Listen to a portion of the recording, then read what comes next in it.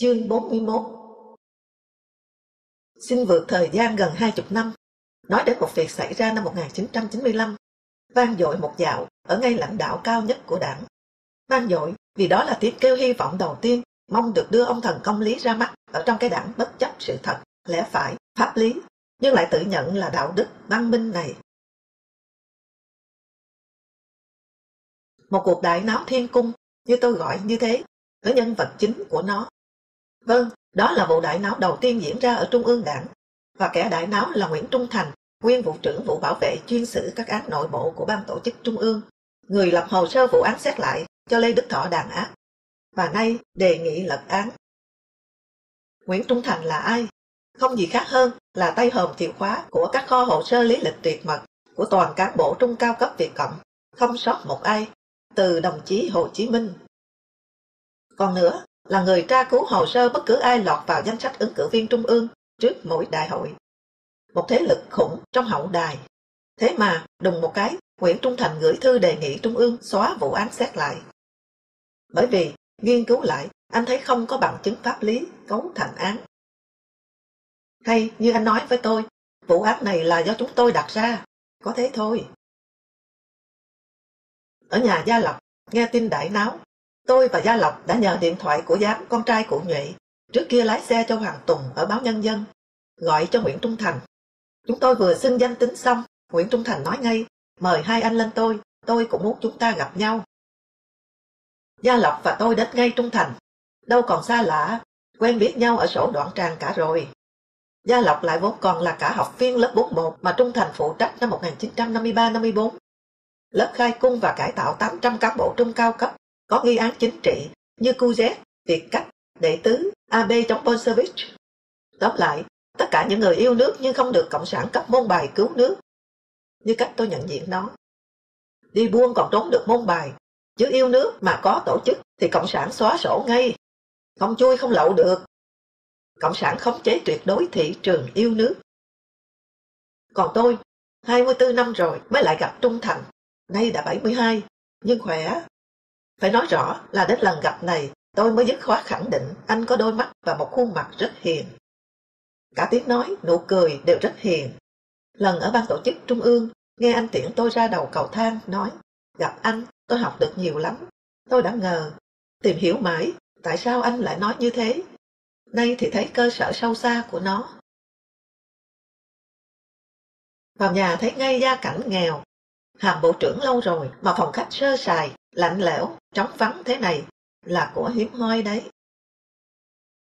Có một điều cần làm rõ, động cơ của Trung Thành.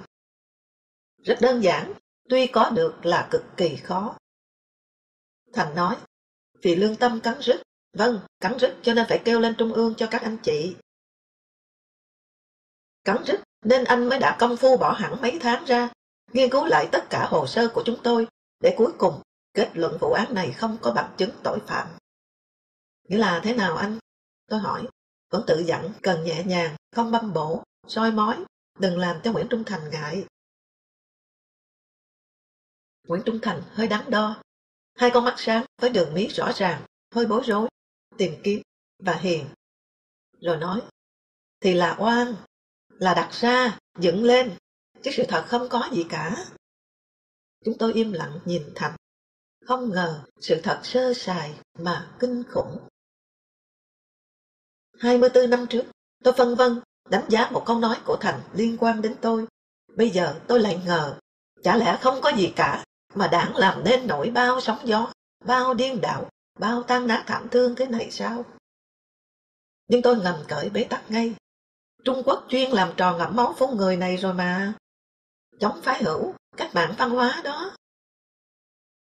Lúc ấy các cụ bảo, Thành nói, các cụ cần thấy các anh là một tổ chức chống đảng. Trong đầu tôi bật ra một tiếng rõ rồi, cần vì Bắc Kinh cần mà. Làm cách mạng văn hóa việc của sếp thứ nhất là Lưu Thiếu Kỳ, và của sếp thứ hai là Đặng Tiểu Bình. Bắc Kinh rất cần có bạn đồng hành, mà Việt Cộng đang được Bắc Kinh chu cấp mọi cái để đánh Mỹ, thì tất sẽ phải có một khối sếp ứng hòa theo. Nhưng thể tình Việt Cộng đang chiến tranh, nên Bắc Kinh không đòi chỉ hẳn tên tuổi ra, trùm chăn đánh quỵ là được rồi.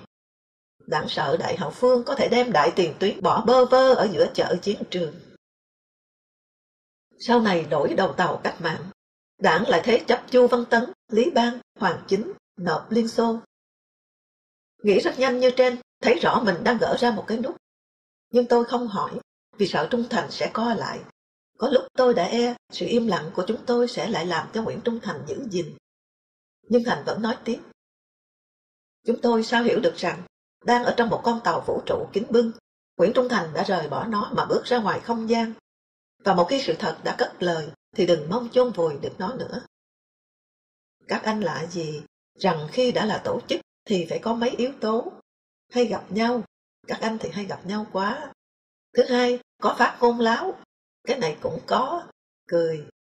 Đặc tình, tôi hỏi đặc tình là gì? À, là công an, nhưng nó vờ làm như giống các anh, để bám nghe các anh mà không lộ. Đặc tình nó bảo Trần Châu, anh của anh đấy. Nói cứ đánh nhau mãi thì có ngày dân nổi lên lật đổ. Vậy là các anh có mục tiêu lật đổ, đúng không? Thứ ba, cần có hành vi vật thể của tổ chức các anh. Cũng có nốt. Đặc tình và công an do Lê Kim Phùng bố trí. Sau vụ các anh, Phùng được cấp cho cái nhà to tướng số 3 Lý Thường Kiệt, cạnh nhà Vũ Đình Huỳnh đó. Biết Trần Châu có bản sao trích biên bản hội đàm giữa đảng ta và đảng Trung Quốc. Công an bèn vờ làm như có kẻ trộm lấy đi. Vậy là tổ chức các anh vói tay đã quá cao, lấy được cả tài liệu tối mật của đảng. Thứ tư là một khi đã có tổ chức thì tất phải có cương lĩnh. Luận văn phó tiến sĩ sử của Minh Việt là nó đấy chứ còn gì nữa. Trong khi phần lớn các anh không biết nó, còn Hoàng Minh Chính thì cho là viết uổng công. Bên Liên Xô người ta phê phán giáo điều nhiều vô kể rồi, viết làm gì? Luận văn này có tên Chủ nghĩa giáo điều ở Việt Nam. Các anh có lúc khai, có tổ chức, có chống đảng. Cuối cùng vì sao tôi dám làm đơn gửi Bộ Chính trị kết luận các anh vô tội? Chính là nhờ có cái chỗ dựa pháp lý vững như núi này của các anh. Đó là các anh đều phản cung, hoặc khai mâu thuẫn lại với mình cả. Về đặc tình, Trung Thành nói, cụ Huỳnh thật thà, nói với tù đặc tình vào ở cùng phòng, rằng may quá, tài liệu chống giáo điều của Minh Việt để ở nhà Phạm Viết không bị mất. Thế nên an ninh mới chặn đường chị Ngọc Lan vợ Phạm Viết, bắt tìm rồi giam luôn. Hồi ký của Lưu Động cũng bị đặc tình biết được. Tôi thầm nghĩ, thảo nào Trần Châu bảo tôi một lần anh đổi phòng giam. Một thường phạm ở cùng anh đã dặn, gặp tù chung phòng thì đừng có tâm sự gì đấy. Cũng nghĩ tới câu, ở tù ra Châu nói với tôi, nếu Việt Nam không cộng sản thì đất nước thanh bình, không chiến tranh. Cộng sản là họa của dân tộc. Thủ đoạn vu cáo cài bẫy bắt người này, Milovan Chilas đã nói đến từ 1948 trong cuốn Giai cấp mới, từng làm nghiêng ngửa với tư tưởng cộng sản. Ông vạch ra cách thức dựng nên các vụ án chính trị, hệt như Trung Thành nói với chúng tôi hôm gặp nhau lý thú ấy.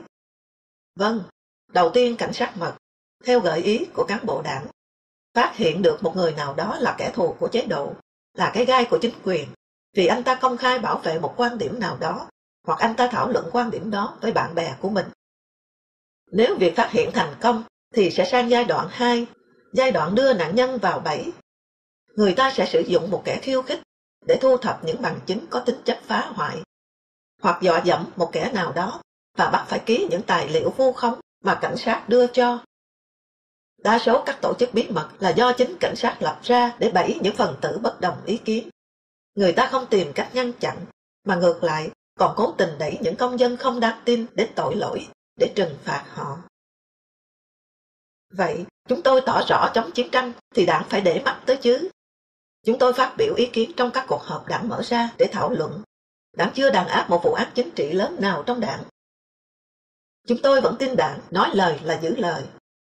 Chẳng hạn lời này, đảng ta là đạo đức, là văn minh. Nửa tháng sau tôi lại đến. Trung Thành vừa mở cửa thấy tôi thì vui ra mặt, liếu tiếu nói, vào đi, pha trà uống cái đã chứ nhỉ. Cúi gỡ cái đai dây thép bện mấy vòng quàng lấy cổ chiếc phích rạng đông cũ kỹ. Trung Thành nói tiếp, tôi vừa gặp anh Đỗ Mười với anh Đào Duy Tùng chiều qua, trình bày việc xin minh oan cho các anh. Cũng là phải nhờ anh Vũ Oanh mách nước mới đến được anh Đỗ Mười. Thư từ đến tay anh Đỗ Mười rất khó. Anh Vũ Oanh dặn tôi, lúc ấy, đến chỗ ấy, sau nhà anh Đỗ Mười, sẽ thấy một cô rửa rau vo gạo.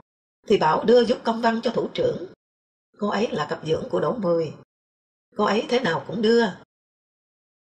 Tôi đã nghĩ ngay là với các chi tiết loại này, cô nấu cơm năm sao, gạo thế nào, cái giá. Tiểu thuyết Việt Nam dễ hay lắm đây. Rồi vui y như mình sắp viết ra thật.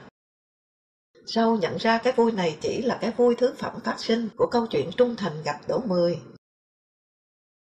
Gặp Trung Thành, mở đầu Đỗ Mười hỏi tuổi.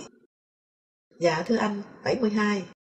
Sắp đi khai hội với Duông rồi, sao không ở nhà chơi với con cháu, mà lại đi viết kiến nghị?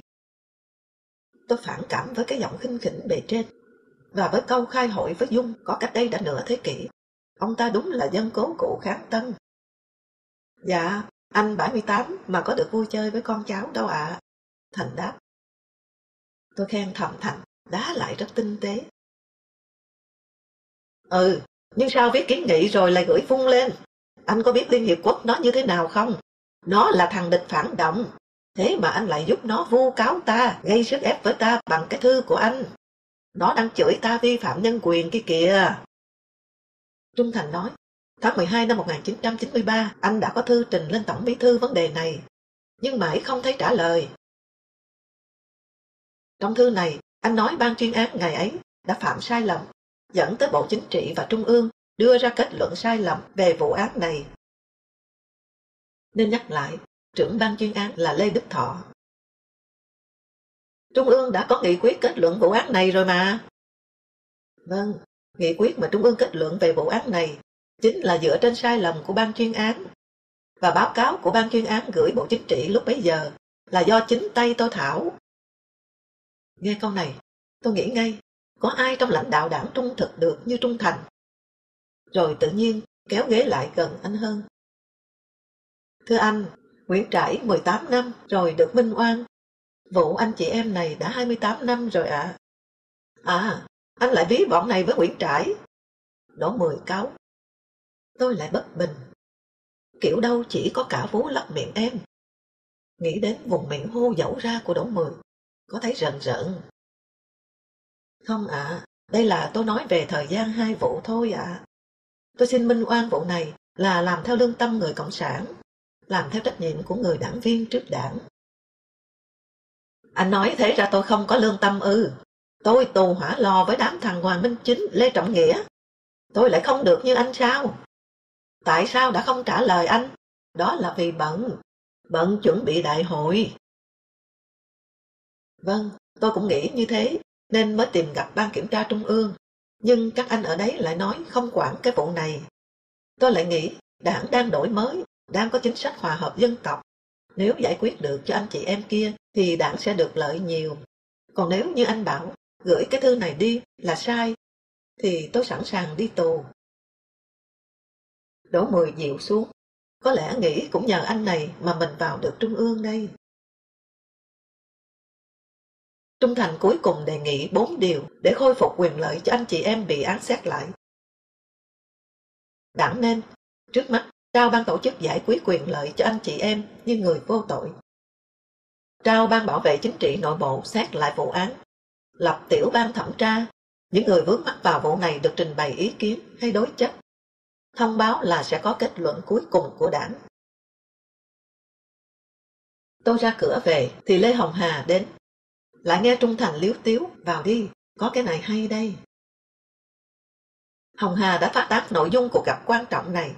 Đỗ Mười, Lê Đức Anh liền phản ứng hết sức dữ, lập tức khai trừ Nguyễn Trung Thành và Lê Hồng Hà. Mở hội nghị cho Nguyễn Đình Hương lên án lại vụ xét lại. Mở một triển lãm về vụ án xét lại, với cả sơ đồ tên tuổi xét lại cũ mới. Có một tên bị bôi kín. Hồng Ngọc vợ chính, gãi gãi ra, thì là Lê Giảng. Tôi cũng hiện diện. Tôi bèn kiện, phải tòa xử mới có tội, và ngay dù tòa xử có tội rồi, cũng không được cứ thích lên là đem bêu tên người ta ra. Hiến pháp bảo vệ công dân ở đâu?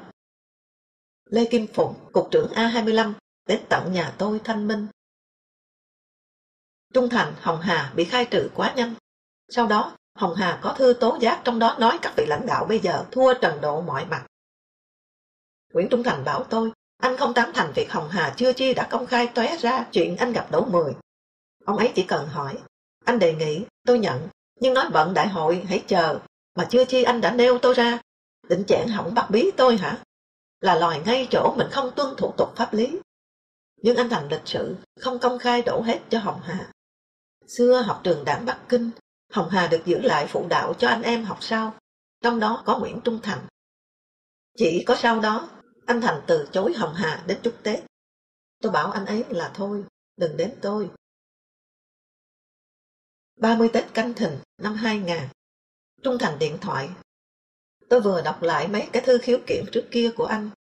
Tôi mời anh đến chơi. Mồng 2, mồng 3 gì đó, tôi rủ Hoàng Thế Dũng đi.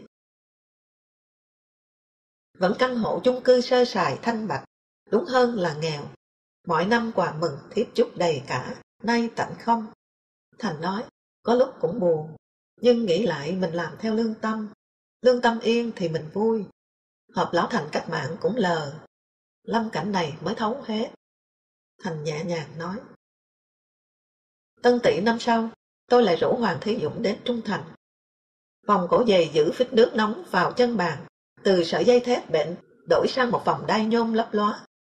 Nay đã là một cô hoa cao su đen bóng. Sự đổi mới lộ liễu này khiến tôi se lòng. Nhưng nếu nhà Trung Thành đầy các cổ quý, thì sẽ không có chuyện chúng tôi gặp nhau trong không khí nạn nhân. Bữa này Thành cho tôi xem một tư liệu rất lý thú. Ban tổ chức Trung ương yêu cầu các vị ở ban từ thuở ban đầu viết lại những đóng góp của mình. Thành viết 15 trang, tường thuật toát yếu 40 vụ nghi án chính trị anh đã từng giải quyết trắng án. Anh đã đưa tôi và tôi đọc tại chỗ, rất to cho Dũng điếc có thể cùng nghe được. Ở đây tôi kể ra vài ba vụ tiêu biểu. Trước hết, nghi án Nguyễn Tài Đông, tức Tài Cá, Thứ trưởng Công an nằm vùng trong Nam bị bắt rồi khai báo. Trung Thành nghiên cứu đã kết luận vô tội. Nghe anh tường trình, Thường trực Ban Bí thư Nguyễn Duy Trinh nói, tôi thấy anh nói hợp tình hợp lý, logic, nhưng anh đừng báo cáo với anh Sáu Thọ như thế, mà phiền ra, anh Thọ nghĩ khác. Vậy là Sáu Thọ muốn ghép tội Tài Cá, người đang có dư luận là phen này sẽ thay Trần Quốc Hoàng. Và rồi Tài Cá bật khỏi công an, về phụ trách hải quan thật, để Mai Chí Thọ sẽ thay Hoàng, cắm cờ đại tướng đầu tiên cho công an Việt Nam. Biết từ nay trong đảng vật lộn nhau gay go, họ cần em đến trấn cái cửa ải này. Đến vụ Trần Quốc Hương cũng tai tiếng khai báo. Trung Thành lại kết luận vô tội, và lần này thì không phải là vướng Lê Đức Thọ, mà vấp chính Tổng Bí thư. Nhận định không hay về Quốc Hương, Lê Duẩn gọi Nguyễn Trung Thành đến, vặn. Tội rõ như thế mà sao anh kết luận là không tội? Anh ngồi xuống, rồi lấy giấy ra ghi đi. Ghi rằng tôi mắng anh. Ghi chưa? À, mang về báo cáo lại đúng như thế với anh Sáu Thọ. Vậy là Lê Duẩn muốn khép tội Trần Quốc Hương. Và vụ này ghê đến độ Duẩn muốn Thọ qua bung sung Trung Thành biết là mình mắng Thọ. Qua ca Trần Quốc Hương, đặc biệt thấy sự lợi ích nhân sự bắt đầu chọi nhau khá mạnh giữa cặp đôi Tổng Bí thư và Sáu Thọ. Té ra, đến bước lung tung xòe, thì Duẩn, Thọ ở trên hai con bè. Chẳng khác gì thấm thiết tình Việt Trung Xô rồi choảng nhau vỡ đầu. Và Lê Duẩn thiệt, ông chết thì Trần Quốc Hương lại vào ban bí thư phụ trách nội chính. Bên công an thì Mai Chí Thọ. Thọ cần làm tê liệt các thân tín của Duẩn. Đọc đến đây tôi chợt nhớ lời Lê Đức Thọ bảo tôi năm 1965-66. Thằng nào bị địch bắt mà nói không khai là thằng nói phét. Mình đầm da sắt chó gì mà nó quảng cho vọt cả cứt cả đái ra, lại bảo rằng không khai.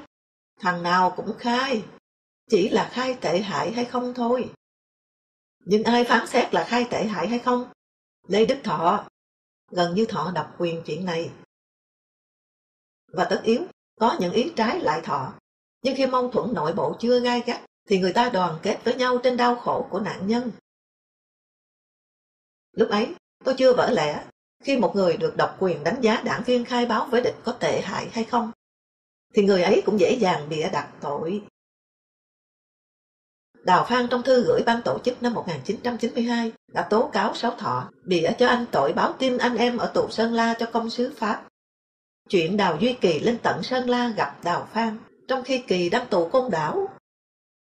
Đào Phan nhũng não sắp chết, mới nhận được một chứng nhận của ban tổ chức trung ương nói, sai lầm ghi trong lý lịch anh là không có cơ sở. Phải chăng vì bè phái, vì ghét trí thức? Không bằng cục ức cơ mà. Nên đã trẫm đi các đảng viên trí thức, để cho họ không vào được lãnh đạo cao nhất của đảng.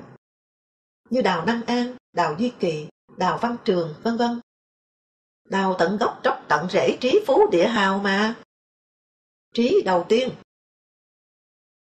Và oái oăm thay, tôi, kẻ mà Lê Công Tuấn hỏi cung, nhận xét là tội nặng hơn nhiều đứa xét lại bị tù, thì thoát xà liêm nhờ vị chánh án giang hùng này đặt mắt xanh vào.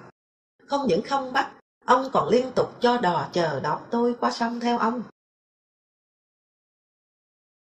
Thú vị là sau khi Lê Duẩn và Sáu Thọ đã chết cả, thì Nguyễn Tài Đông nhận danh hiệu anh hùng lực lượng vũ trang, còn Trần Quốc Hương thì huân chương sao vàng. Đảng có một bộ phận hậu sự chuyên đi lau chùi đánh bóng tên tuổi các người đã bị đảng hãm hại. Đấy, các vị lên tên phố đầy. Tóm lại, đảng lãi to, ra ngõ là đụng toàn hàng xịn, hàng hiệu vẻ vang của đảng, mặc dù đều đã va nhau đến hồn lìa thể phách cả. Lệ của đảng là khi chết rồi thì hòa cả làng Tết. Xóa tội xóa nợ cho nhau lúc này chỉ có lợi cho thanh thế đảng. Vụ thứ ba là vụ Chu Văn Tấn Hoàng Chính tay chân Bắc Kinh. Xảy ra vụ này vì lúc này đảng lại đang cần báo cáo Liên Xô. Dạ, tôi phang Bắc Kinh cho đồng chí đây, đồng chí đầu tàu ơi. Nhưng rồi đổi mới, trong văn bản hợp tác với thế giới tư bản có điều khoản phải thả tù chính trị, và đảng cũng chả còn cần các thế chấp dân hai ông anh. Hôm Trung Thành xuống phố nói đón Hoàng Minh Chính về, thì Dương Thông đón Hoàng Chính ra tù. Khổ hai anh Chính họ Hoàng, một anh lấy cả tên bác làm đệm mà đều khốn nạn. Tôi đùa. Trung Thành nói, ông Hoàng Chính vốn là ra Quảng Ninh chơi với cơ sở cũ. Bộ Công an liền nhờ lùa giúp về cho một đàn bò để họ liên hoan. Có công mua hộ công an bò, thì bị công an bắt vì tội mò ra cơ sở cũ, xúi giục cán bộ bỏ trốn sang với Hoàng Văn Hoan. Vô ra cho người ta.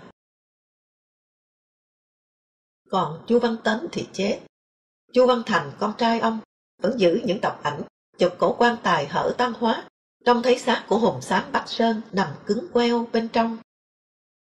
Tôi nói, biết trước Chu Văn Tấn sẽ khổ nạn như thế, nên băng cao báo trước trong bài hát Bắc Sơn. Ôi còn đâu đây sắc chàm phai màu gió. Đúng ra là pha. Ngừng một lát, Thành lại nói, rồi đến ông Lê Đức Anh Nguyễn Đức Tâm và tôi mang cả một chồng hồ sơ lý lịch các nơi phát giá khai mang đến báo cáo với anh Thọ. Nhưng anh Thọ bảo, nó không sao cả, tớ nghe trình bày rõ rồi. Ông Thọ đang cần 2 gia nhân bảo vệ đằng lưng cho ông ấy mồ yên mã đẹp. Còn giáp kiện Nguyễn Chí Vịnh bịa tội cho mình thì Thọ mặc. Tôi muốn được biết ai bảo Vịnh làm cái trò này, nhưng Trung Thành chỉ lầm rầm như nói cho mình. Ông Thọ đang cần 2 gia nhân bảo vệ đằng lưng. Còn giáp kiện Vịnh thì ông ấy chả coi ra mùi. Với lại xóa án cho ông Giáp để mà bới tanh bành tất cả lên à. Trung Thành rất thận trọng, nên dĩ nhiên tôi không hỏi tanh bành là sao. Tuy đến nay mấy ai còn lạ 3 đối tượng thất thế chủ yếu của nghị quyết chính là Hồ Chí Minh, Trường Chinh, Võ Nguyên Giáp. Riêng tôi thất tình với Trường Chinh và ớn cụ Hồ, chính vì các vị đã đầu hàng. Tép riêu như tôi mà dám bướng, khai thác hết trữ lượng bí mật ẩn ức của cái mỏ Đại Tam Thất, 3 mất lớn này, thì tôi không biết sẽ vỡ ra đến đâu. Bởi lẽ đảng không thể sửa sai vụ xét lại. Sửa thì để lòi ra ở trong lòng đảng một sới vạch mang rợ, và đảng mắt lé, mỗi con ngươi nhìn mỗi ngã, không ai giữ gìn cho thống nhất. Như lòi ra vụ chúng tôi, dĩ nhiên gồm cả Hồ Chủ tịch và Đại tướng Tổng tư lệnh, là Bắc Kinh cần gạt. Thành hay thắc mắc, tại sao nhiều người được minh oan lại vẫn khăng khăng ôm lấy tội? Anh biết vụ Nguyễn Thành Lâm, một vụ trưởng công nghiệp không? Anh hỏi tôi. Anh ấy gửi một thư lên Trung ương, nhận xét 11 điều. Đúng cả, duy điều 11 thì đúng mà kinh. Viết thế này, mấy chục triệu nhân dân ta nuôi báo hại mười mấy ủy viên bộ chính trị, chẳng làm được lợi ích gì cho dân cho nước. Bác tra hỏi, dồn cung, anh ta nhận mình chống đảng, và người bảo viết thư là Nguyễn Chấn, ủy viên Trung ương, bộ trưởng Điện than. Trên rừng ở văn phòng Trung ương, chúng tôi gọi là Chấn trố, lỗ đổ bạch biến ở vai, ở ngực. Đưa Chấn đến đối chất, Chấn im, giam Long 4 năm, rồi thấy anh ta chẳng có tổ chức gì, thì tha. Được tha mà vẫn cứ lầm bầm tôi có tội. Sau hỏi Chấn sao im, thì nói, tôi có cãi cũng chả ai tin mà. Tôi nói, cây lý luận cự phách của Đảng Cộng sản Liên Xô Zinoviev, chờ đảng giết, mà trước sau chỉ nói, tôi thà bò lê trong đống bùn nhơ, chứ không thể đứng ở ngoài đảng rồi nói là mình đúng.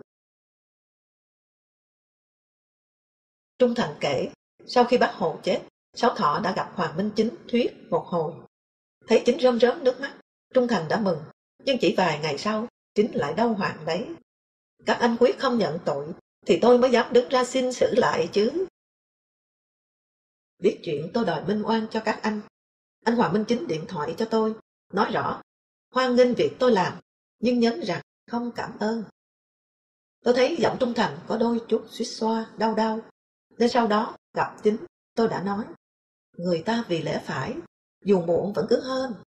Mà hỏi ai từ đầu đã thấy lẽ phải, rồi đấu tranh cho lẽ phải đến mất cả sinh mạng chính trị, mà mình vẫn không cảm ơn, thì không hay. Tôi thật tình thương Trung Thành, anh ấy như vừa lột khỏi kén, phơi mình ra với đời cát bụi. Ta nên vun đắp cho những ngày cuối cùng tử tế của anh ấy được tử tế. Hôm ấy tôi hỏi Trung Thành, bên ông Giáp có nói năng gì với anh không? Tôi thấy hình như Trung Thành khẽ lắc đầu, nhưng không dám chắc.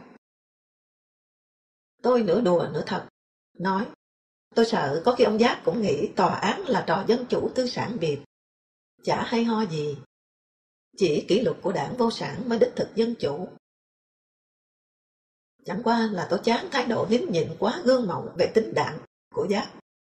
Đánh đâm đánh tay bằng máu dân để giải phóng con người, nhưng để giải phóng chính mình khỏi kìm kẹp thì không. Sao kỳ quặc thế?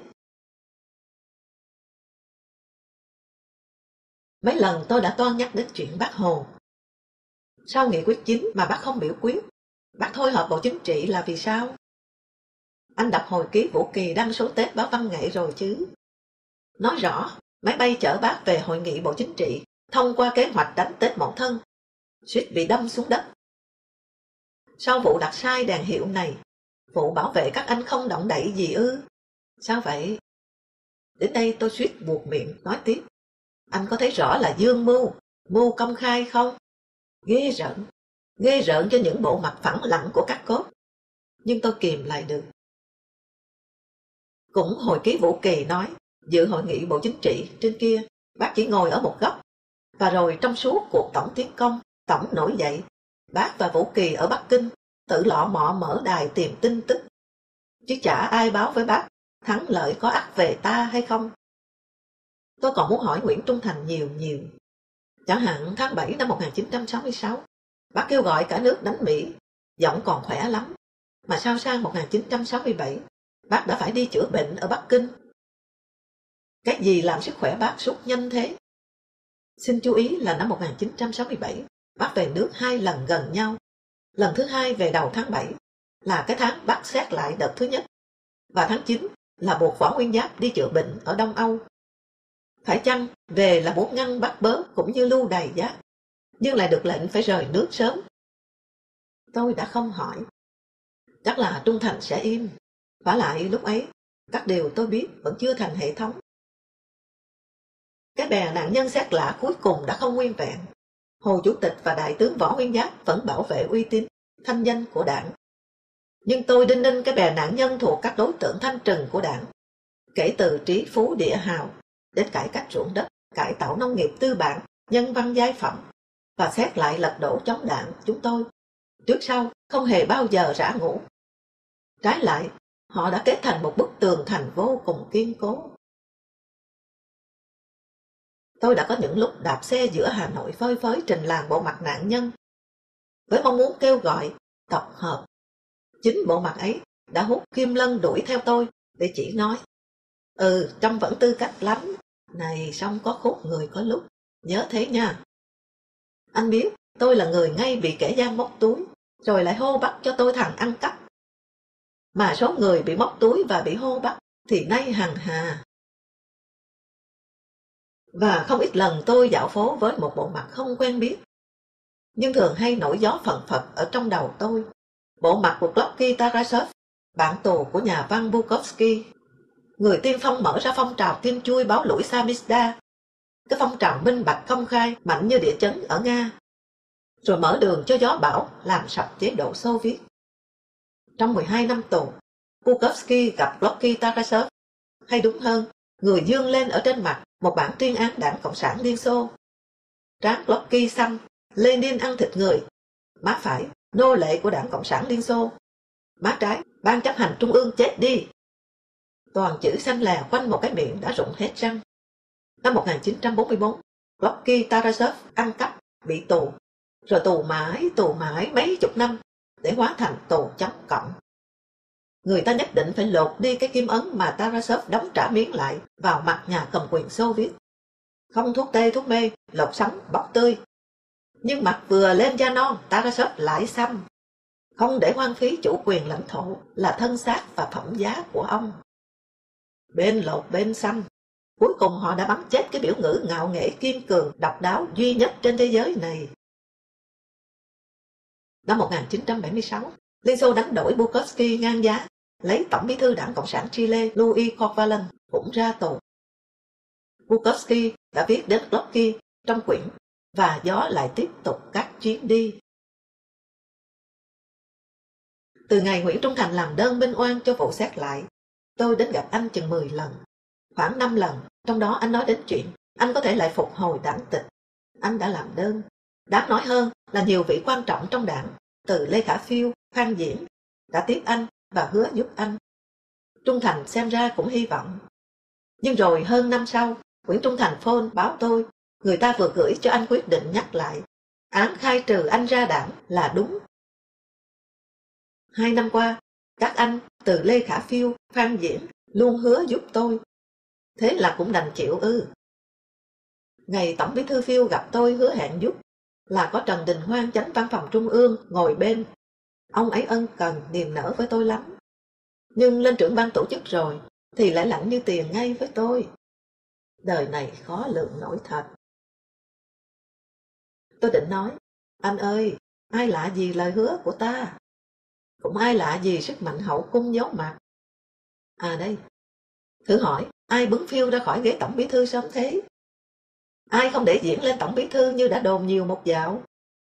Ai cho Nguyễn Văn Linh làm có một nhiệm kỳ? Và Giáp thì cứ đội oan mãi. Nhưng tôi lại im lặng. Chả lẽ chia buồn trong điện thoại với anh? Trong khi đúng ra nên bảo anh, hãy mừng đi. Ở ngoài đảng, anh mới được thật là anh. Một hôm, còn ở Hà Nội, tôi đến Nguyễn Trung Thành. Dạo ấy, các cốt trong đảng đang nuôi cho anh hy vọng trở lại đảng. Mà theo anh thì chẳng qua cũng chỉ cốt mượn việc đó để nói lên rằng khi đòi minh oan cho chúng tôi, anh đúng, chứ không chống đảng. Trung Thành buồn rầu. Xưa tôi bị ghét vì từng kỷ luật cán bộ đảng viên. Nay thì bị ghét vì chống đảng.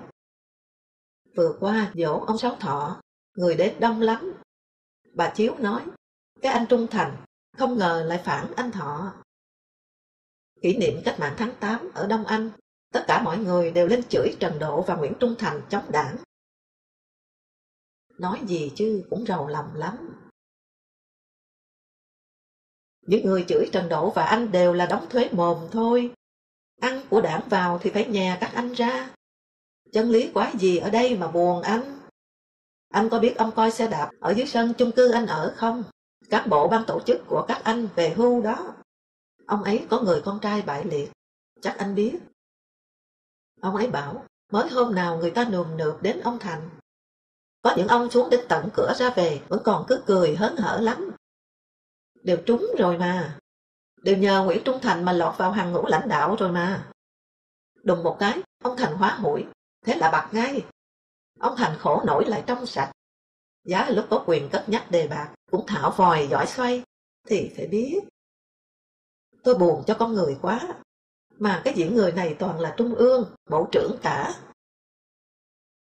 Anh Thành à, tôi đã bảo ông giữ xe luận chuyện nhân sự cao cấp đảng, rằng có 2 điều. Một là chế độ này nó chỉ biết phục tùng người có quyền. Hai là những người mà bác phàn nàn là vô ơn kia, thì họ vốn dĩ phải có bản lĩnh ôm chân và lật mặt, thì mới lên cao được bác ơi. Trung Thành ngồi nghe cứ chớp mắt, không giấu được cảm động. Từ hôm ấy tôi thôi liên lạc với Nguyễn Trung Thành. Hình như thương Trung Thành không được tội nguyện. Vẫn giữ số điện thoại của anh 08043746. Con số ít thấy. Chung cư số 8 của ban tổ chức trung ương sau dãy chuồng cọp bách thú cũ. Chắc có mạng điện thoại riêng. Với tôi, chuyện quan hệ với Nguyễn Trung Thành có 2 đầu đuôi ngược nhau khá lạ. Mở đầu là giữa năm 1968, tôi đến đó một buổi trưa, gặp Nguyễn Trung Thành, Trần Trung tá và Lê Công Tuấn. Để nghe thông báo, tôi phải đi kiểm điểm ngay lập tức ở xa Hà Nội. Chuyến đi từ đấy liệt tôi vào danh sách chống đảng lật đổ. Và kết là 27 năm sau, Trung Thành, người thiết kế nên vụ án theo nhu cầu các cụ, lại gặp tội phạm để cùng nhau phán về sự tầm bậy của cái vụ án này.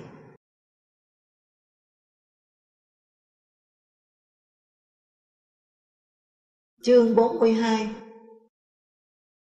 Sau vụ Nguyễn Trung Thành, tôi cần nói đến Lê Kim Phùng, Cục trưởng A25, cai quản an ninh văn hóa chính trị.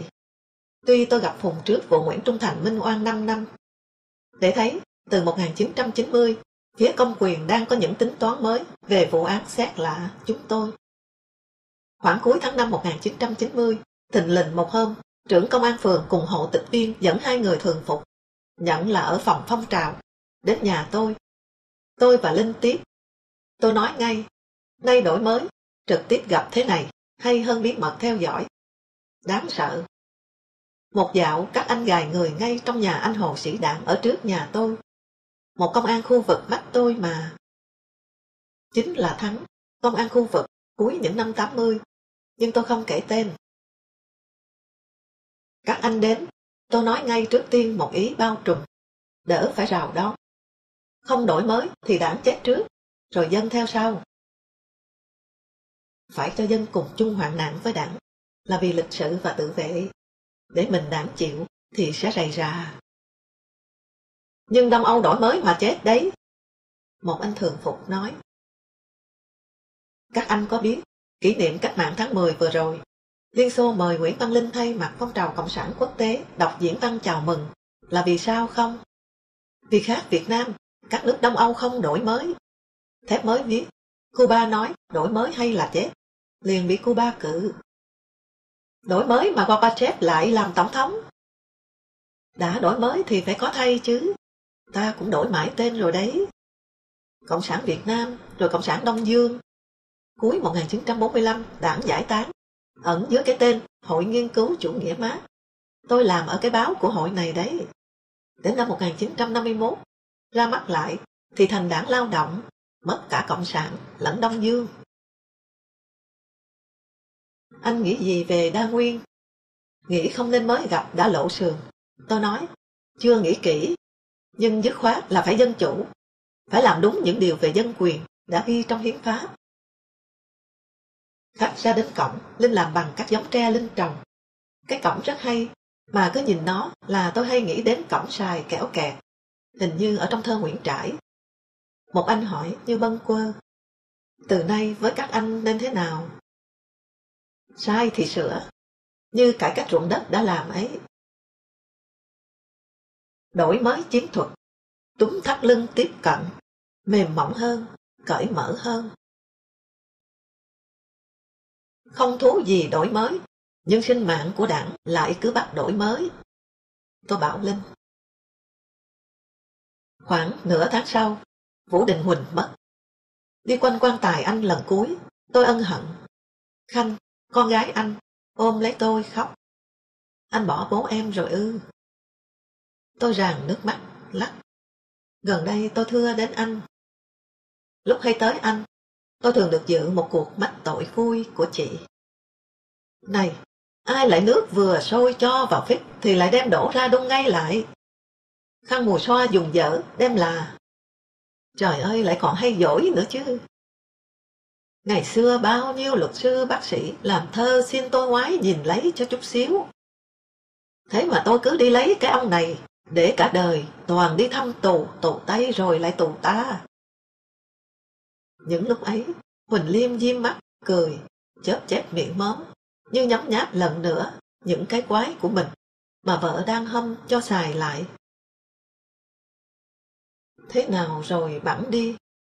Hư lắm, lâu không đến nha. Chị Huỳnh hãy gặp lại đe tôi. Ít lâu sau, một sáng tôi đến.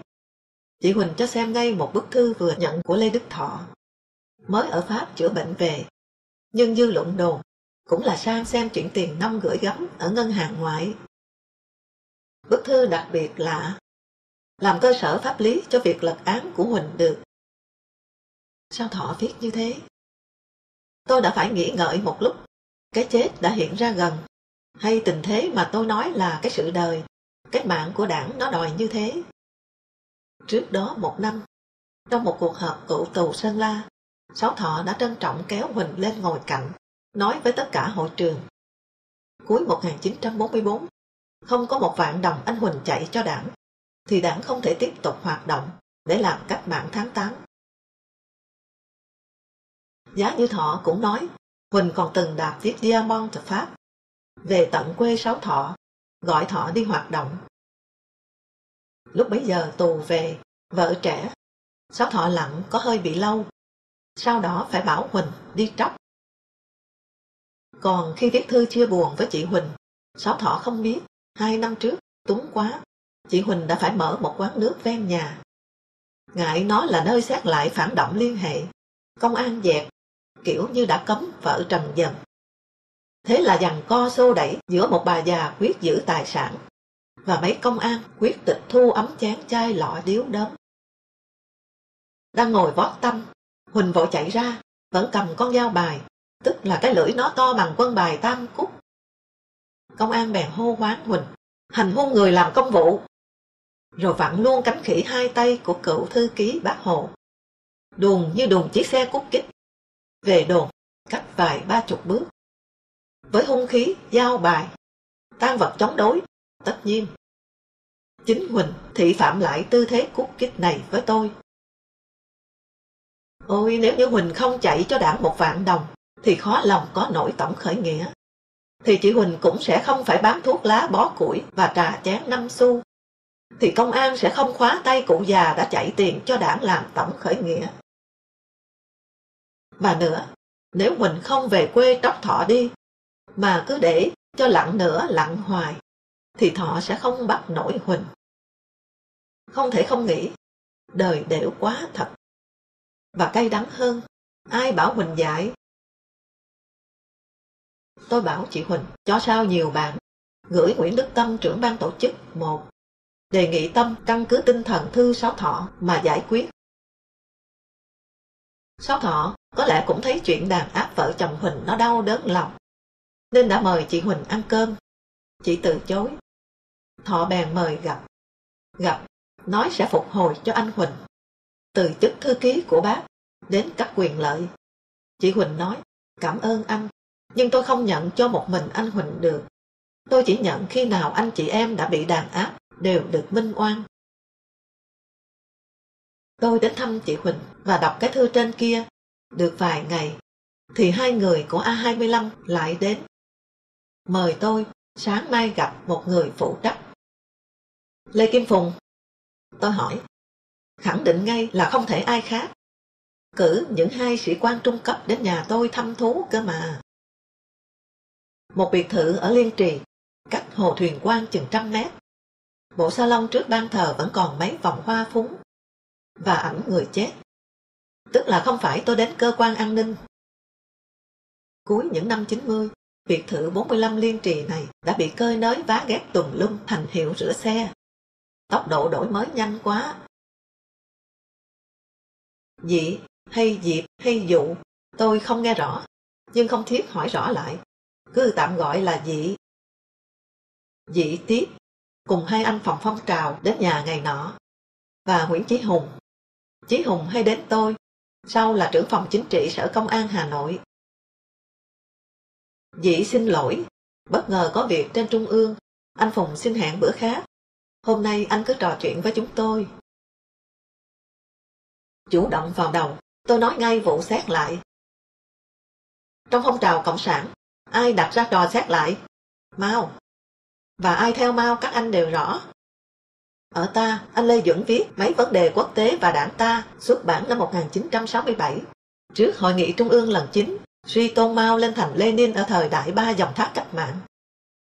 Các anh đọc thì thấy rõ sự trở cờ đổi ngôi này. Kéo theo thơ Tố Hữu, Chế Lan Viên, ca ngợi Mao kinh khủng, mà nay học sinh vẫn thuộc kia. Có đặt ra trò xét lại, Mao mới nêu được khẩu lệnh, thế giới đại loạn Trung Quốc được nhờ. Căng đế quốc Mỹ ra khắp thế giới mà đánh. Và những ai phản đối chiến tranh như chúng tôi, kể cả các ủy viên Trung ương và Bộ Chính trị, mới bị trị cho các tội xét lại chứ. Đúng quá. Mao không nêu khẩu lệnh, nhất là không chi viện, thì ta đào đâu ra súng đạn tiền nong để đánh Mỹ. Trớ trêu là nay Trung Quốc hóa thù, Mao hóa địch, và Đặng Tiểu Bình, quốc sếp thứ hai của Trung Quốc, lên hạ Mao xuống, nhưng chúng tôi vẫn cứ đeo án chống Mao. Không thể chối được việc chúng tôi thấy tội Mao trước cả sách trắng của nhà nước ta. Đảng đến sòng phẳng chỗ này. Xong nay thì trưởng ban chuyên án xét lại cũng nói khác rồi. Hôm qua đến chị Huỳnh, tôi được xem bức thư ông Lê Đức Thọ viết, làm cơ sở lật án được cho Vũ Đình Huỳnh. Các anh chắc đã đọc. Tất cả lắc.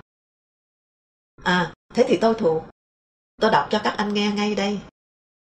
Kính gửi chị Vũ Đình Huỳnh. Tôi đi Pháp chữa bệnh về, thì được tin anh Huỳnh mất, nên không thể đến viếng thăm được. Tôi bị ung thư đã di căn, sức khỏe yếu, nay tiếp tục chữa bệnh, không thể tới chia buồn cùng chị và các cháu. Anh Huỳnh có công nhiều với cách mạng và nhân dân. Khuyết điểm. Dị cười đính chính. Sai lầm. Tôi lắc đầu. Là sai lầm thì tôi kể lại làm gì chứ anh? Khuyết điểm. Mà chưa hết. Khuyết điểm nhất thời. Trưởng ban chuyên án khẳng định Huỳnh công nhiều, khuyết điểm nhất thời. Thế mà tù đầy như thế đấy. Dạo anh Huỳnh chết, đăng tin buồn trên báo Nhân dân. Báo cắt nghiến luôn chữ cựu thư ký của Hồ Chủ tịch. Khuyết điểm tạm thời mà tù 7 năm, quản thúc 3 năm, rồi trợ cấp nhân đạo mỗi tháng vài chục nghìn. Học Mao kỹ quá đấy. Ta chẳng học ai hết. Một anh hơi cao giọng lên. Anh này hôm đến nhà tôi đã nói, Đông Âu đổi mới mà chết đó. Biết thế nào người ta cũng cãi, ta không học Trung Quốc. Tôi mang theo sẵn thư Trường Chinh gửi sang Bắc Kinh cho tôi năm 1959, nói tôi phê bình đảng tấp lấp của Trung Quốc quá nhiều, là rất đúng. Thế là tôi lấy thư này đưa cho Dị. Chính cái thư Phan Quang không đọc mà vu cho tôi là chạy ghế với Trường Chinh. Đầu mãi ghế gú. Có được không nhỉ? Thì nhìn cái gì cũng ra gú ghế. Nhận lại thư về, tôi nói, xin hỏi, đã học ai làm cải cách ruộng đất? À, đều rõ cả. Lại còn việc cố vấn Trung Quốc xưa ở Bộ Công an ta rất đông. Hễ đề bạt cấp vụ trưởng là ta đều tham khảo cố vấn. Anh vừa nói ta chẳng học ai, lại nói, nhưng bác Hồ cũng chống xét lại. Tôi nghĩ anh ta lãng chuyện, chắc ngại tôi bới vào tổ cháy kết xù này. Vâng, chống, bằng không biểu quyết vào nghị quyết chính. Chống, mà khi Lê Quốc Thân nói, nếu có lệnh công an, chỉ cần 45 phút là tóm cổ hết được bọn xét lại, thì bác nói, chú hãy tóm cổ bác trước. Tất cả chỉ cười, nhưng tôi tin máy ghi âm mở. Một anh hỏi, liệu có mất Liên Xô không anh Đĩnh? Tôi nghĩ ngay trong bụng, ngày nào theo Mao định cho Liên Xô kềnh tuyệt nọc cơ mà. Xong tôi nói, hợp lòng dân thì chả mất cái gì. Dân đang muốn một Liên Xô mới, mà như Gorbachev nói đấy, càng nhiều dân chủ càng thêm xã hội chủ nghĩa. Chia tay. Hẹn 13 tháng 6. Dĩ không quên đưa giấy bút. Xin tôi viết lại đúng cái thư Lê Đức Thọ. Tới hẹn, tôi lại đến. Trên đường đi, tôi đã định trước thái độ gặp gỡ. Tự nhiên nhớ đến câu chuyện Lưu Động kể. Bọn tù Sơn La chúng tao tuyệt thực. Cú xô, công sứ Kim Chánh Ngục, đàn áp ngay. Cấm cho uống nước. Bụng không hạt cơm, không giọt nước thì chết rồi. Đến ngày thứ 5, chi ủy quyết định ngừng. Bảo Trần Huy Liệu viết thư báo Cú xô. Liệu viết bằng tiếng Pháp. Cú xô bắt viết lại bằng tiếng Việt và phải xưng chúng con. Chúng con đã thấy tuyệt thực là phá kỷ luật nhà tù. Vậy nay biết tội, nguyện sẽ thế này thế nọ vân vân. Vốn kỵ phòng phạo duy ý chí, nên tôi dễ dàng rút lấy bài học, đừng có dọc ngang trời đất mà ngã đau này. Gặp sẽ nói thẳng thắn, nhưng vẫn chú ý vuốt mặt nể mũi. Tất nhiên cũng tính đến nói gì. Nói cái họ sẽ không thể ngờ đến. Đó là đảng yếu kém trí tuệ. Bà phải nêu bằng chứng. Nghĩ bằng chứng thì hiện ra hình ảnh anh hùng múa rá ăn xin mà khinh ráo trọi mọi người. Và không ngờ cả hình ảnh Ba Phèo. Bạn học lớp thầy Tô Đường, nhưng tôi quên mất tên, chỉ còn nhớ biệt hiệu Ba Phèo. Cả hình ảnh Ba Phèo bỗng vọt lên ở trước mắt. Hơn chúng tôi 3-4 tuổi, Ba Phèo nghịch hết sức tai quái, chuyên tán trong lớp. Thầy bắt một mình một ghế ở dưới cùng. Ba Phèo ốp bàn tay vào khoeo chân, rồi từ từ co chân lại, phát ra một tiếng rắm rất dài, lên xuống trầm bổng. Thầy đuổi ra hè đứng cạnh các ngăn giá để mũ, thì rắm nách của Ba Phèo càng nỉ non ai oán. Tư thế đứng rất tiện lợi cho binh công xưởng dân lập thô sơ này hoạt động. Thầy mắng. Ba Phèo nói, nhà con ăn toàn khoai nên bụng lắm hơi. Thầy quát, thế anh đến trường để làm gì? Khổ, thầy không hiểu. Ba Phèo đâu cần học. Ba Phèo cần xuất đầu lộ diện ở thế gian với một trật tự khác người thôi. Khi hai hình ảnh múa rá và phân phối rắm hiện ra ở trong đầu, tôi đã bật cười một mình như gã tâm thần. Nay tôi vẫn nhớ, vào lúc đó, tôi lượn sang Phan Bội Châu để qua Bộ Công an, đến Hồ Truyện Quang. Nhưng chính lúc đạp qua đoàn Nhữ Hài có nhà Tô Hoài, tôi đã xóa đi hai hình ảnh múa rá và Ba Phèo tạo sắm. Tự nhủ, gặp nhau bữa đầu nên trang nhã. Vấn đề là ở chỗ tranh thủ sao cho nói được nhiều. Cốt cho thấy là chúng tôi không sợ. Chúng tôi có thể nói mọi cái. Đảng lấy cung tôi trong lúc đất nước mù mịt, tôi còn nói được hết. Huống chi nay đổi mới. Nguyễn Chí Hùng đón ở hè, đưa tôi vào. Lê Kim Phùng đã ngồi trong phòng khách, cùng mấy người tiếp tôi tuần trước, trừ hai anh chuyên bên Bắc Kinh. Ngồi xuống, tôi nói ngay. Vừa nãy đi đường, tôi cứ cười một mình, rằng nếu Tổng Bí thư Lê Duẩn không chết, thì bọn ta, anh và tôi, rồi cả anh Trường Chinh, hiện đang hô đổi mới đây, đều tù cả. Ông Duẩn nhận định tình hình đất nước hết sức tốt đẹp, cao trào lao động xã hội chủ nghĩa đang dâng lên ở trước mắt. Thì đùng, ông Trường Chinh lại không đổi mới thì chết. Tôi nói đúng không? Thôi, anh Phùng nhỉ, nói năng thì tôi nhanh nhẩu. Vậy trước hết, bây giờ tôi nói một thái độ chính yếu. Chúng tôi ủng hộ đổi mới. Chúng tôi cùng với đảng đổi mới. Lòng thành như vậy. Sau đó, tôi muốn làm rõ một điều. Điều đau đớn nhất, cũng là nguy hiểm nhất cho một đảng cộng sản. Ấy là mất lòng tin của dân. Mất mát cay đắng ghê gớm này, đảng đã thừa nhận trước cả nước rồi. Nhưng cho đó là vì đạo đức tư cách đảng viên kém. Vâng, có chỗ ấy. Nhưng chưa đủ. Theo tôi còn một cái yếu nữa. Yếu trí tuệ. Tôi nhấn rõ và thông thả ba chữ này. Đúng thế. Đại hội 6 của đảng chống duy ý chí. Mà duy ý chí thì là gì? Chính là yếu trí tuệ. Tôi nói có bằng chứng. Đây, xin nêu thí dụ yếu trí tuệ. Hội đồng Bảo an Liên Hiệp Quốc có 5 ủy viên thường trực, thì ta nổ súng đánh 4. Còn 1 tức Liên Xô, thì chửi nó đủ điều nhục nhã. Tôi từng nói đùa. Nghe chửi thế này thì tượng mẹ tổ quốc của Liên Xô khéo phải lặn xuống sông Đôn bất tanh. Về địa chính trị thì không kể phương Tây, chỉ từ Liên Xô qua Nhật, Hàn Quốc, Trung Quốc, các nước Asian cho tới Ấn Độ, đều từng hay đang là kẻ thù của ta cả.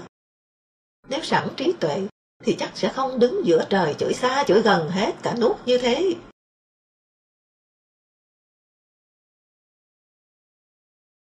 Phùng và 5-6 người vẫn im lặng nghe. Tôi nói tiếp, nay sang vụ xét lại.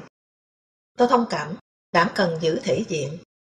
Cho nên tôi không đòi đảng phải công khai tuyên bố sửa sai vụ xét lại. Thế nhưng đảng cần phải minh oan, phục hồi danh dự và quyền lợi hoàn toàn cho anh chị em. Vụ xét lại cũng như vụ nhân văn là không có bằng chứng chúng tôi phạm pháp. Tôi đã nhờ anh Thẩm nói với anh Thọ rằng giải quyết vụ án xét lại không khó, miễn là đảng người lớn.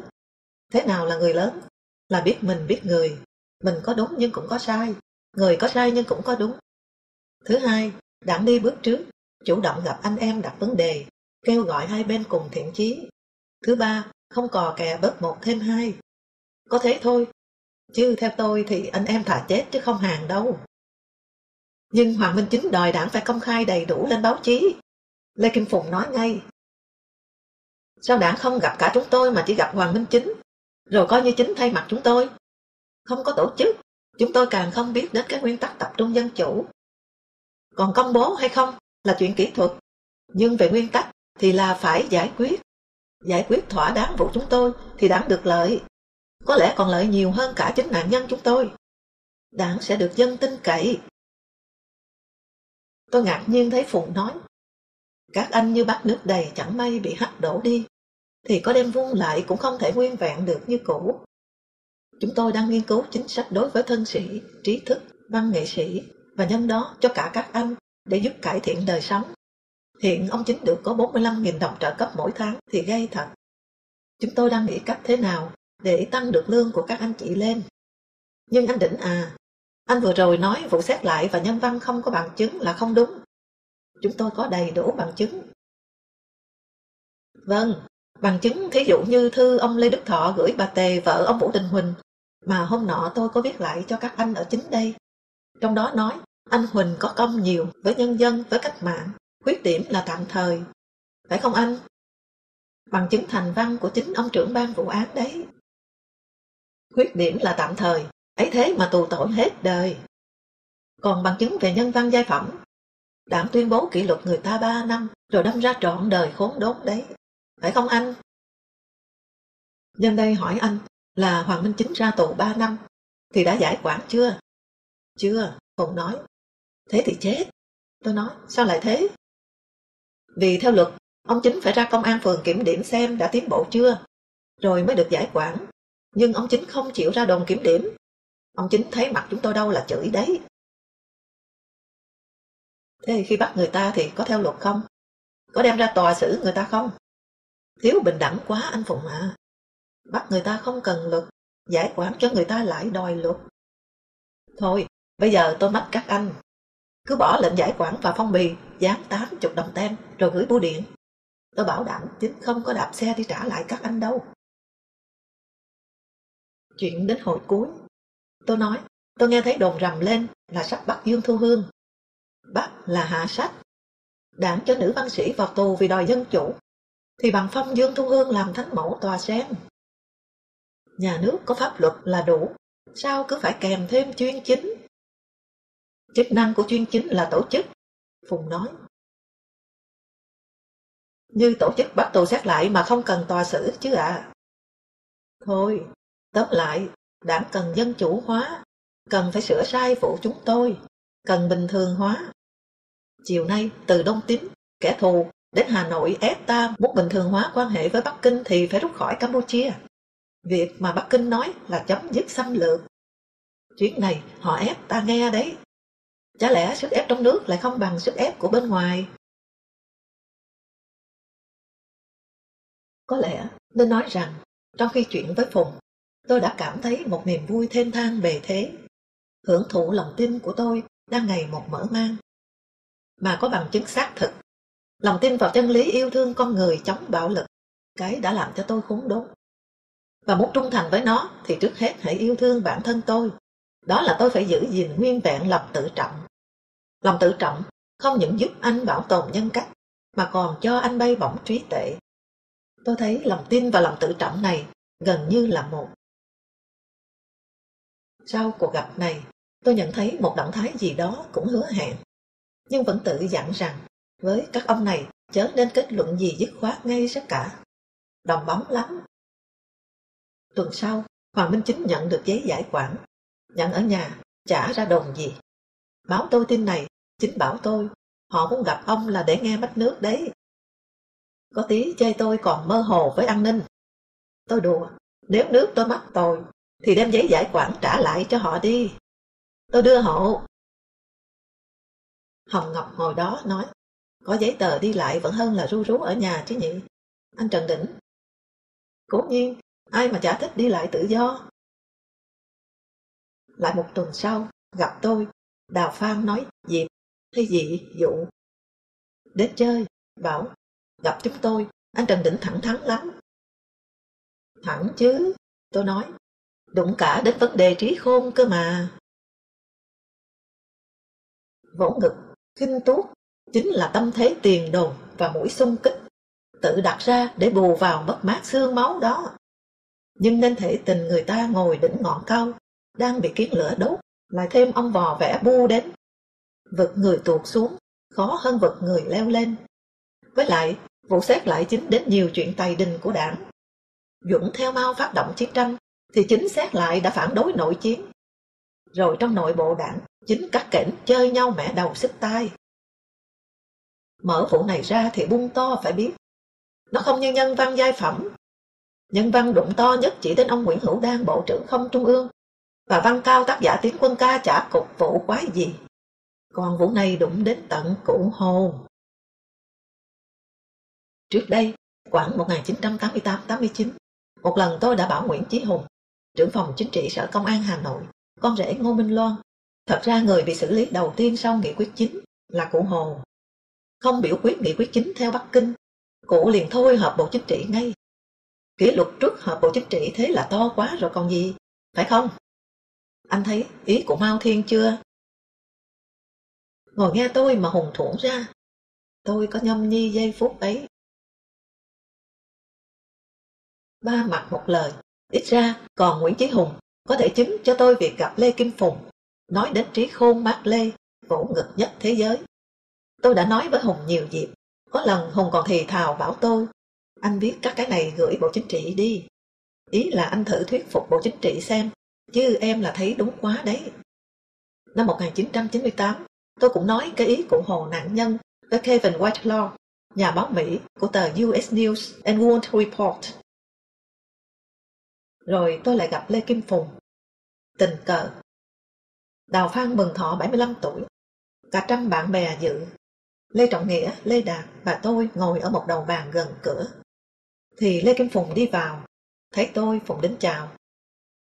Tôi đùa. Ồ, toàn con cháu Lenin gặp nhau nhỉ.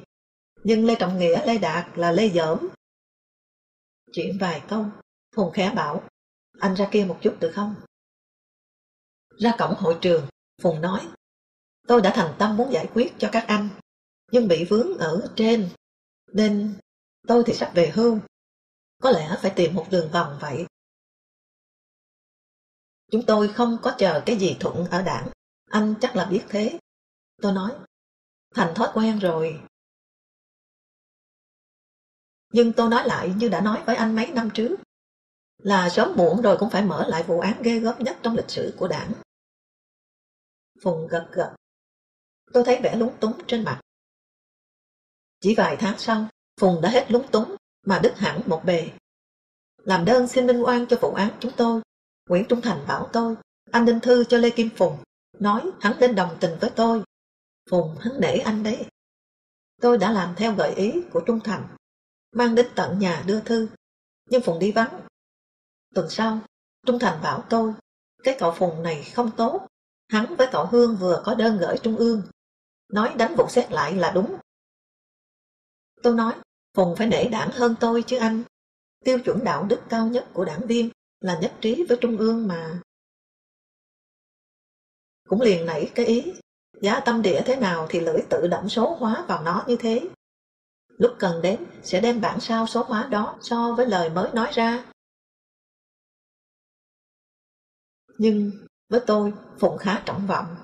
Khi Nguyễn Trung Thành kêu lật án cho vụ xét lại, Đảng đã mở một triển lãm bêu tên đám phản động để nhân dân thấy mà ghét cái mặt chúng.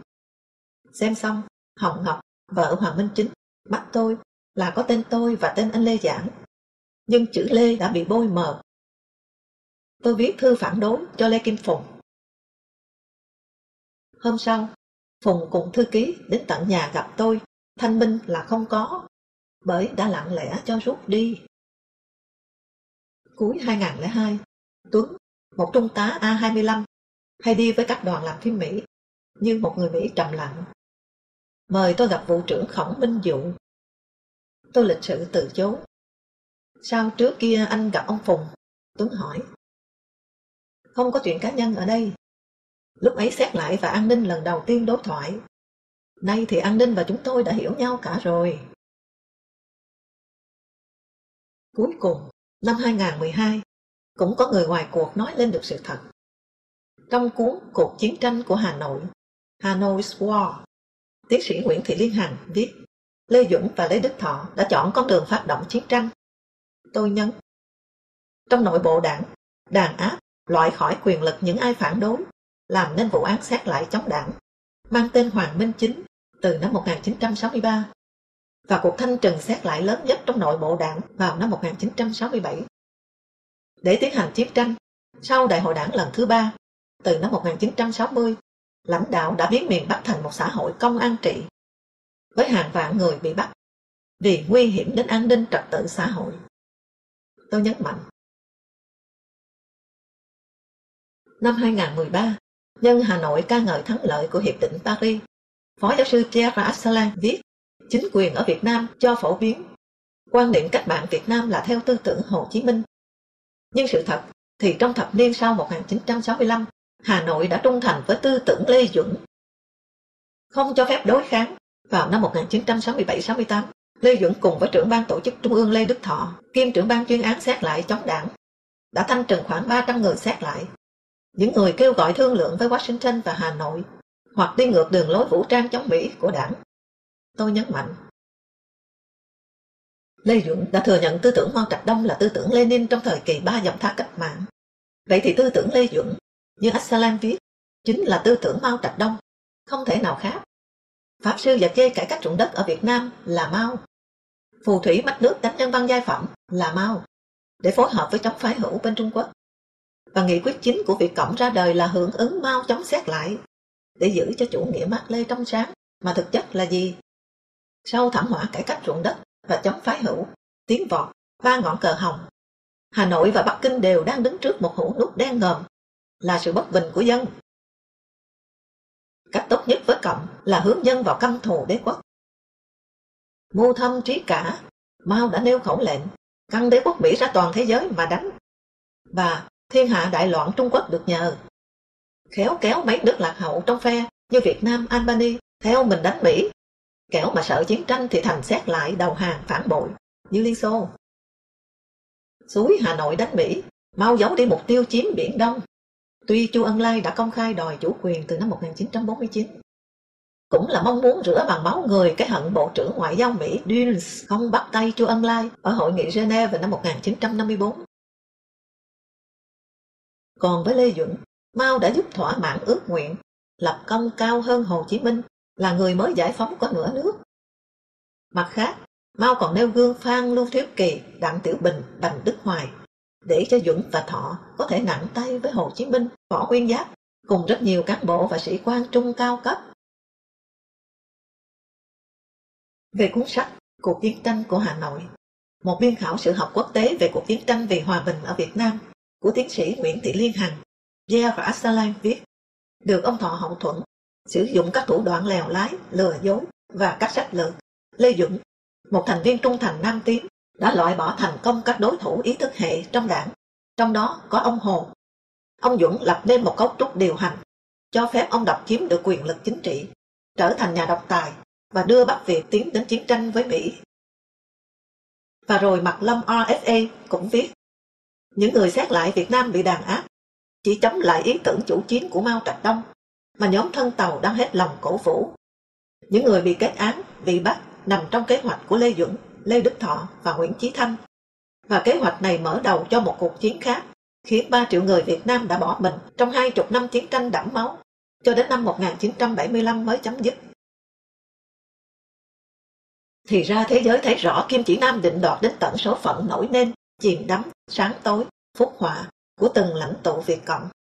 Cụ Hồ gọi là kim chỉ nam, quá giỏi. Về kim chỉ nam, một luật sư Bắc Kinh, Pu Ji nửa thế kỷ sau đã công khai đánh giá, theo tôi, Mao Trạch Đông không tốt hơn so với Hitler. Chúng ta chê nhập từ chối xem xét lại lịch sử, trong khi Đức đã công nhận nạn diệt chủng người Do Thái của Đức Quốc xã. Tuy nhiên, Trung Quốc cho đến nay vẫn không thừa nhận rằng Mao Trạch Đông đã đầu độc cả thế giới. Chắc chắn, luật sư Pu có nghĩ đến cuộc chiến chống Mỹ của Việt Nam. 28 tháng 7 1967, Bắc Mẹ xét lại đầu tiên. Tháng 9, Giáp sang Hun dưỡng sức. Tôi nghe thông báo chính thức. Cụ Hồ đi Trung Quốc chữa bệnh, cũng nghe chính thức thông báo. Trong khi đó, ở Việt Nam đã có hơn 1.000 chuyên gia quân sự Liên Xô, chịu trách nhiệm vận hành cũng như bảo trì máy bay, tên lửa.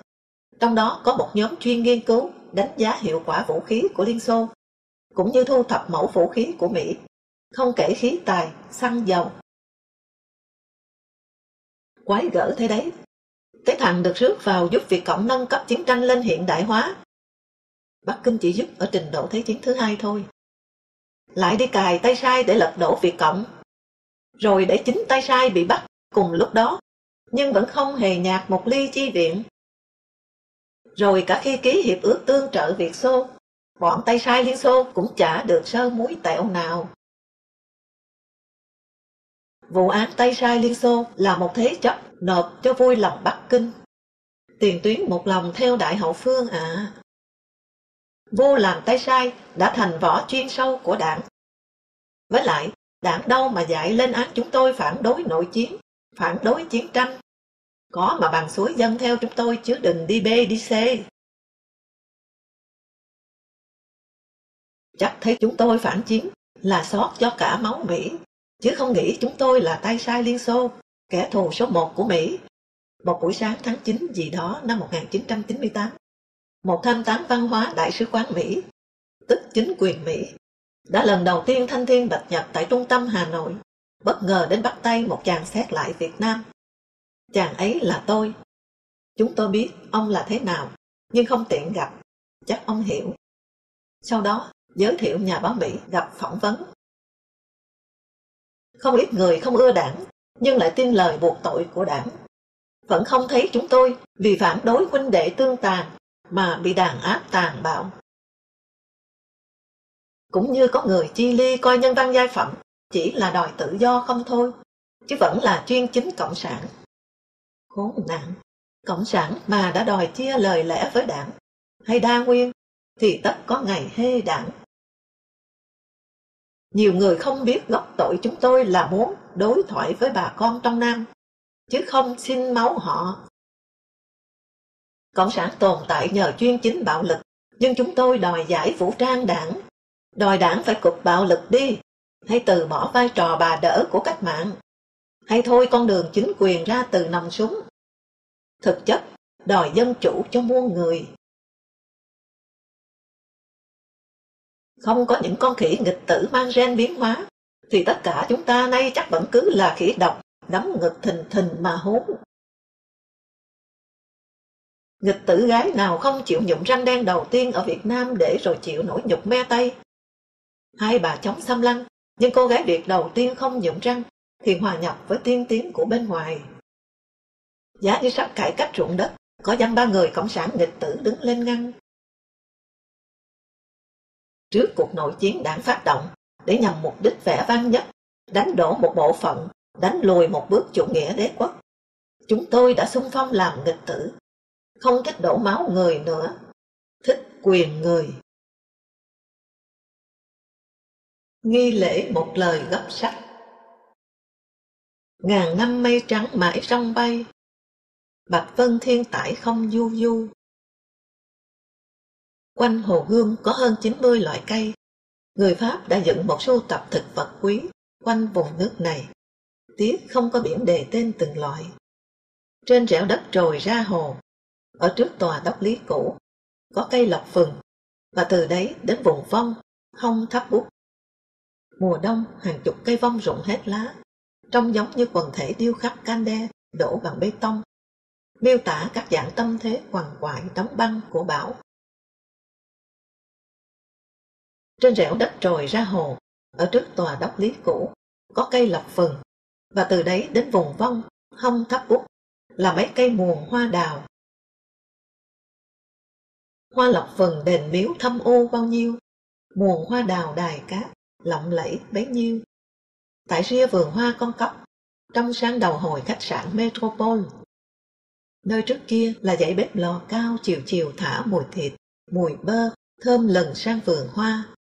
Các cụ hưu trí ngồi vườn hoa thường đùa là vừa được ban tổ chức trung ương cấp tem phiếu, cho đặt cách đến hóng mùi bồi dưỡng miễn phí từ xa.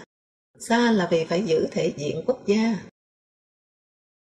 Tại ria vườn hoa con cóc, trong sang đầu hồi khách sạn Metropole, cũng có một cây muồng hoa đào, thân uốn vặn, một thế đứng của phụ nữ Ấn Độ. Mỗi khi tán lá nó ngã xòa ra, gánh trọng lượng con lũ hoa ào ào trổ rộ. Tôi lại ngỡ trông thấy một sườn phú sĩ ngập cánh anh đào, hay gò má gây sa tranh cổ Nhật. Sau cơn bão số mấy, một năm quá mắng bão, nó đổ cùng cây lá trắng trước trụ sở tù mù mang tên Đoàn Kết, nhiều phần là của đảng Dân Chủ. Màu hoa là lá này, ngỡ đâu như mẫu mã prototype, đơn bản vị của sắc tuyết. Hai cây muồng hoa đào và lá trắng luôn khiến tôi nghĩ tới bàn phấn mỹ nhân. Một chiều tôi bắt gặp một sự kiện, chắc một đời chỉ thấy một lần. Cả một mùa hoa lộc phừng cùng lúc rủ nhau lìa đời, trút thả hơi thở mênh mang xuống trạc kín lấy một vạt hồ rộng. Những cánh hoa lộc phừng dập dờn, khe khẽ trao sóng, đơm ngỡ một rừng bướm xuân mê mải động tình. Thèm vớt được tấm thảm ren sao động này làm mảng trời riêng, rồi lại thèm có cung sinh tử của loài hoa vượt chuẩn vương giả này. Ở nó, chết là sống tiếp một lần sống huy hoàng nữa. Rời bỏ chiều cao, cái sống này khoe lộ hết mình trên pha lê nước, đốt cháy đến quan tử cuối cùng, vô tâm cuối cùng, nộp hết lửa vào lễ hội, giữ nguyên vẹn cho đến giây phút cuối cùng cái đẹp phơi phới nguyên bản. Tôi đã có diễm phúc ngắm mãi nghiệp sống xú ve dưới kính, gian chiếu bồng bềnh nghiệp sống tầng phẩm thứ hai, mang chứa phần hồn, kiếp sống tác phẩm. Hồ chiều như một sàn diễn vũ trụ, tôi lại được chiêm ngưỡng ngay sau đó tiền sử ra đời. Một con rùa đang nhích dần ra khỏi mặt hồ, leo thận trọng lên đảo tháp. Trước mắt tôi, hồ gươm bỗng êm ả, bỗng bát ngát, mở ra cửa mình đàn bà. Mặt nước gợn trao là màn ối đang đau đáu, khoan thai, tự xé bóc cho khởi nguyên móc thép, sợ sệt, lặng lẽ trình diện. Hai màu phỏng nhuộm hàng xén chợ quê, bạc hà và hồng hoàng của rượu chanh, rượu cam quốc doanh. Rót lòe loẹt từ biển hiệu thủy tạ xuống mảng hè đầy que kem, tàn tích xa hoa một chiều chủ nhật. Người xương sẩu chen lấn đi để nhìn người gầy guộc, nay vắng ngắt. Kéo lê thúng, lơm khơm mót que kem để bán lại. Những đứa trẻ chợt nôm rõng xẹp, nhẹ bỏng, như bằng cặn neon, gồm các xác thiêu thân nát vụn, anh ánh phấn ngân nhũ. Bên kia, từ trong ngõ tối và khai sặc sụa, hai người đàn bà trẻ rời nhà vệ sinh không đèn đóm, thong thả qua đường. Vai tựa vai, họ như đặt ướm từng bước, hai áo len đan đỏ cà chua, những hình hoa hình trám giống những miếng cà rốt tỉa làm dưa góp đính lỏng lẻo vào nhau. Hai quần phăng ống túm màu mastic, hai đôi guốc Sài Gòn bạc xám hoa lau, gót dẹt dài tựa một mỏ chim hạt. Nhát thấy nét viền đen men theo rìa mỏ hay một miếng mắt, còn thân guốc thì là cổ hạt khoan xuyên vào gió. Hai vùng mông tròn lẳng như hai đôi mặt âu yếm gù nhau. thoáng một làn âm điện ở cương vực thâm nghiêm của vương quốc sinh nở. Ở đất nước này, chỉ còn thiên nhiên và đàn bà, tràn trề nghĩa, miên man phát nghĩa. Mới hôm qua, trên khúc rẽ đền Bà Kiệu ra cột đồng hồ, một xe máy chở một thiếu phụ lướt êm như trôi đi. Thường đầy ắp người và xe đạp để vón lại thành một dòng rác rến lừ đừ đặc sệt. Lúc này con đường bỗng quang quẻ, bừng sáng, như dạo khúc tiền tấu, dọn lối cho đại điển lễ mở màn. Người thiếu phụ khoan thai, ngửa cổ lên, dâng mặt cho lưỡi dao bén ngọt của gió. Gió liền tíu tít ập đến, và những phoi cẩm thạch liền vung vút bay ra. Và các biến tấu của vũ khúc tóc liền cuồng vui, gờn ôm lấy tòa nhan sắc mà con tạo đang đích thân chế tác từng chi tiết để đặt ra chuẩn đẹp của giống người. Người thiếu phụ quay lại, bức điêu khắc về sắc bất ba đào dị nịch nhân hiện ra toàn vẹn ở trước mắt tôi, còn tôi tưởng kẻ mất hồn. Ôi Hà Nội quá nhiều bích câu, chỉ thiếu kỳ ngộ, nên đành hóa tượng.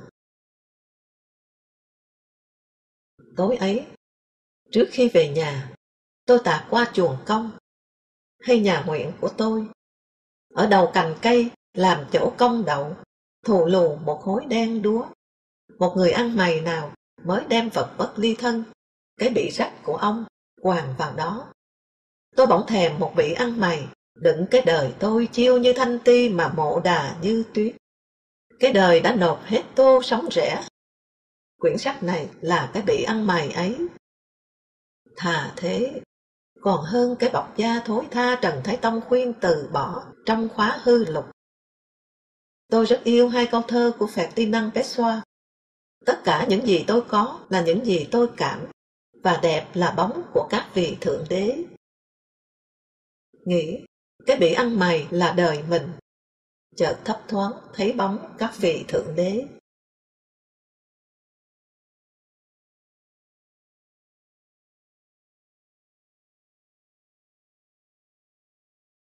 Xin thông cảm. Gồm nhiều chuyện, thường là kinh lịch của bản thân tôi, kể cả những điều tôi đọc. Sách này được viết từ những năm 90 thế kỷ trước, nhưng vì lý do khách quan, tôi không thể cho ra mắt sớm. Do đó, chắc chắn khó tránh khỏi những bất cập về diễn biến, cùng ý nghĩa của những vấn đề tôi nhắc đến mà không thể bổ sung cập nhật. Đòi hỏi này có phần duy ý chí. Vả chăng, không nhằm nghiên cứu, việc này hoàn toàn vượt quá bản lĩnh, cùng mục đích viết văn học, chủ yếu dựa vào cảm quan cá nhân của mình tôi.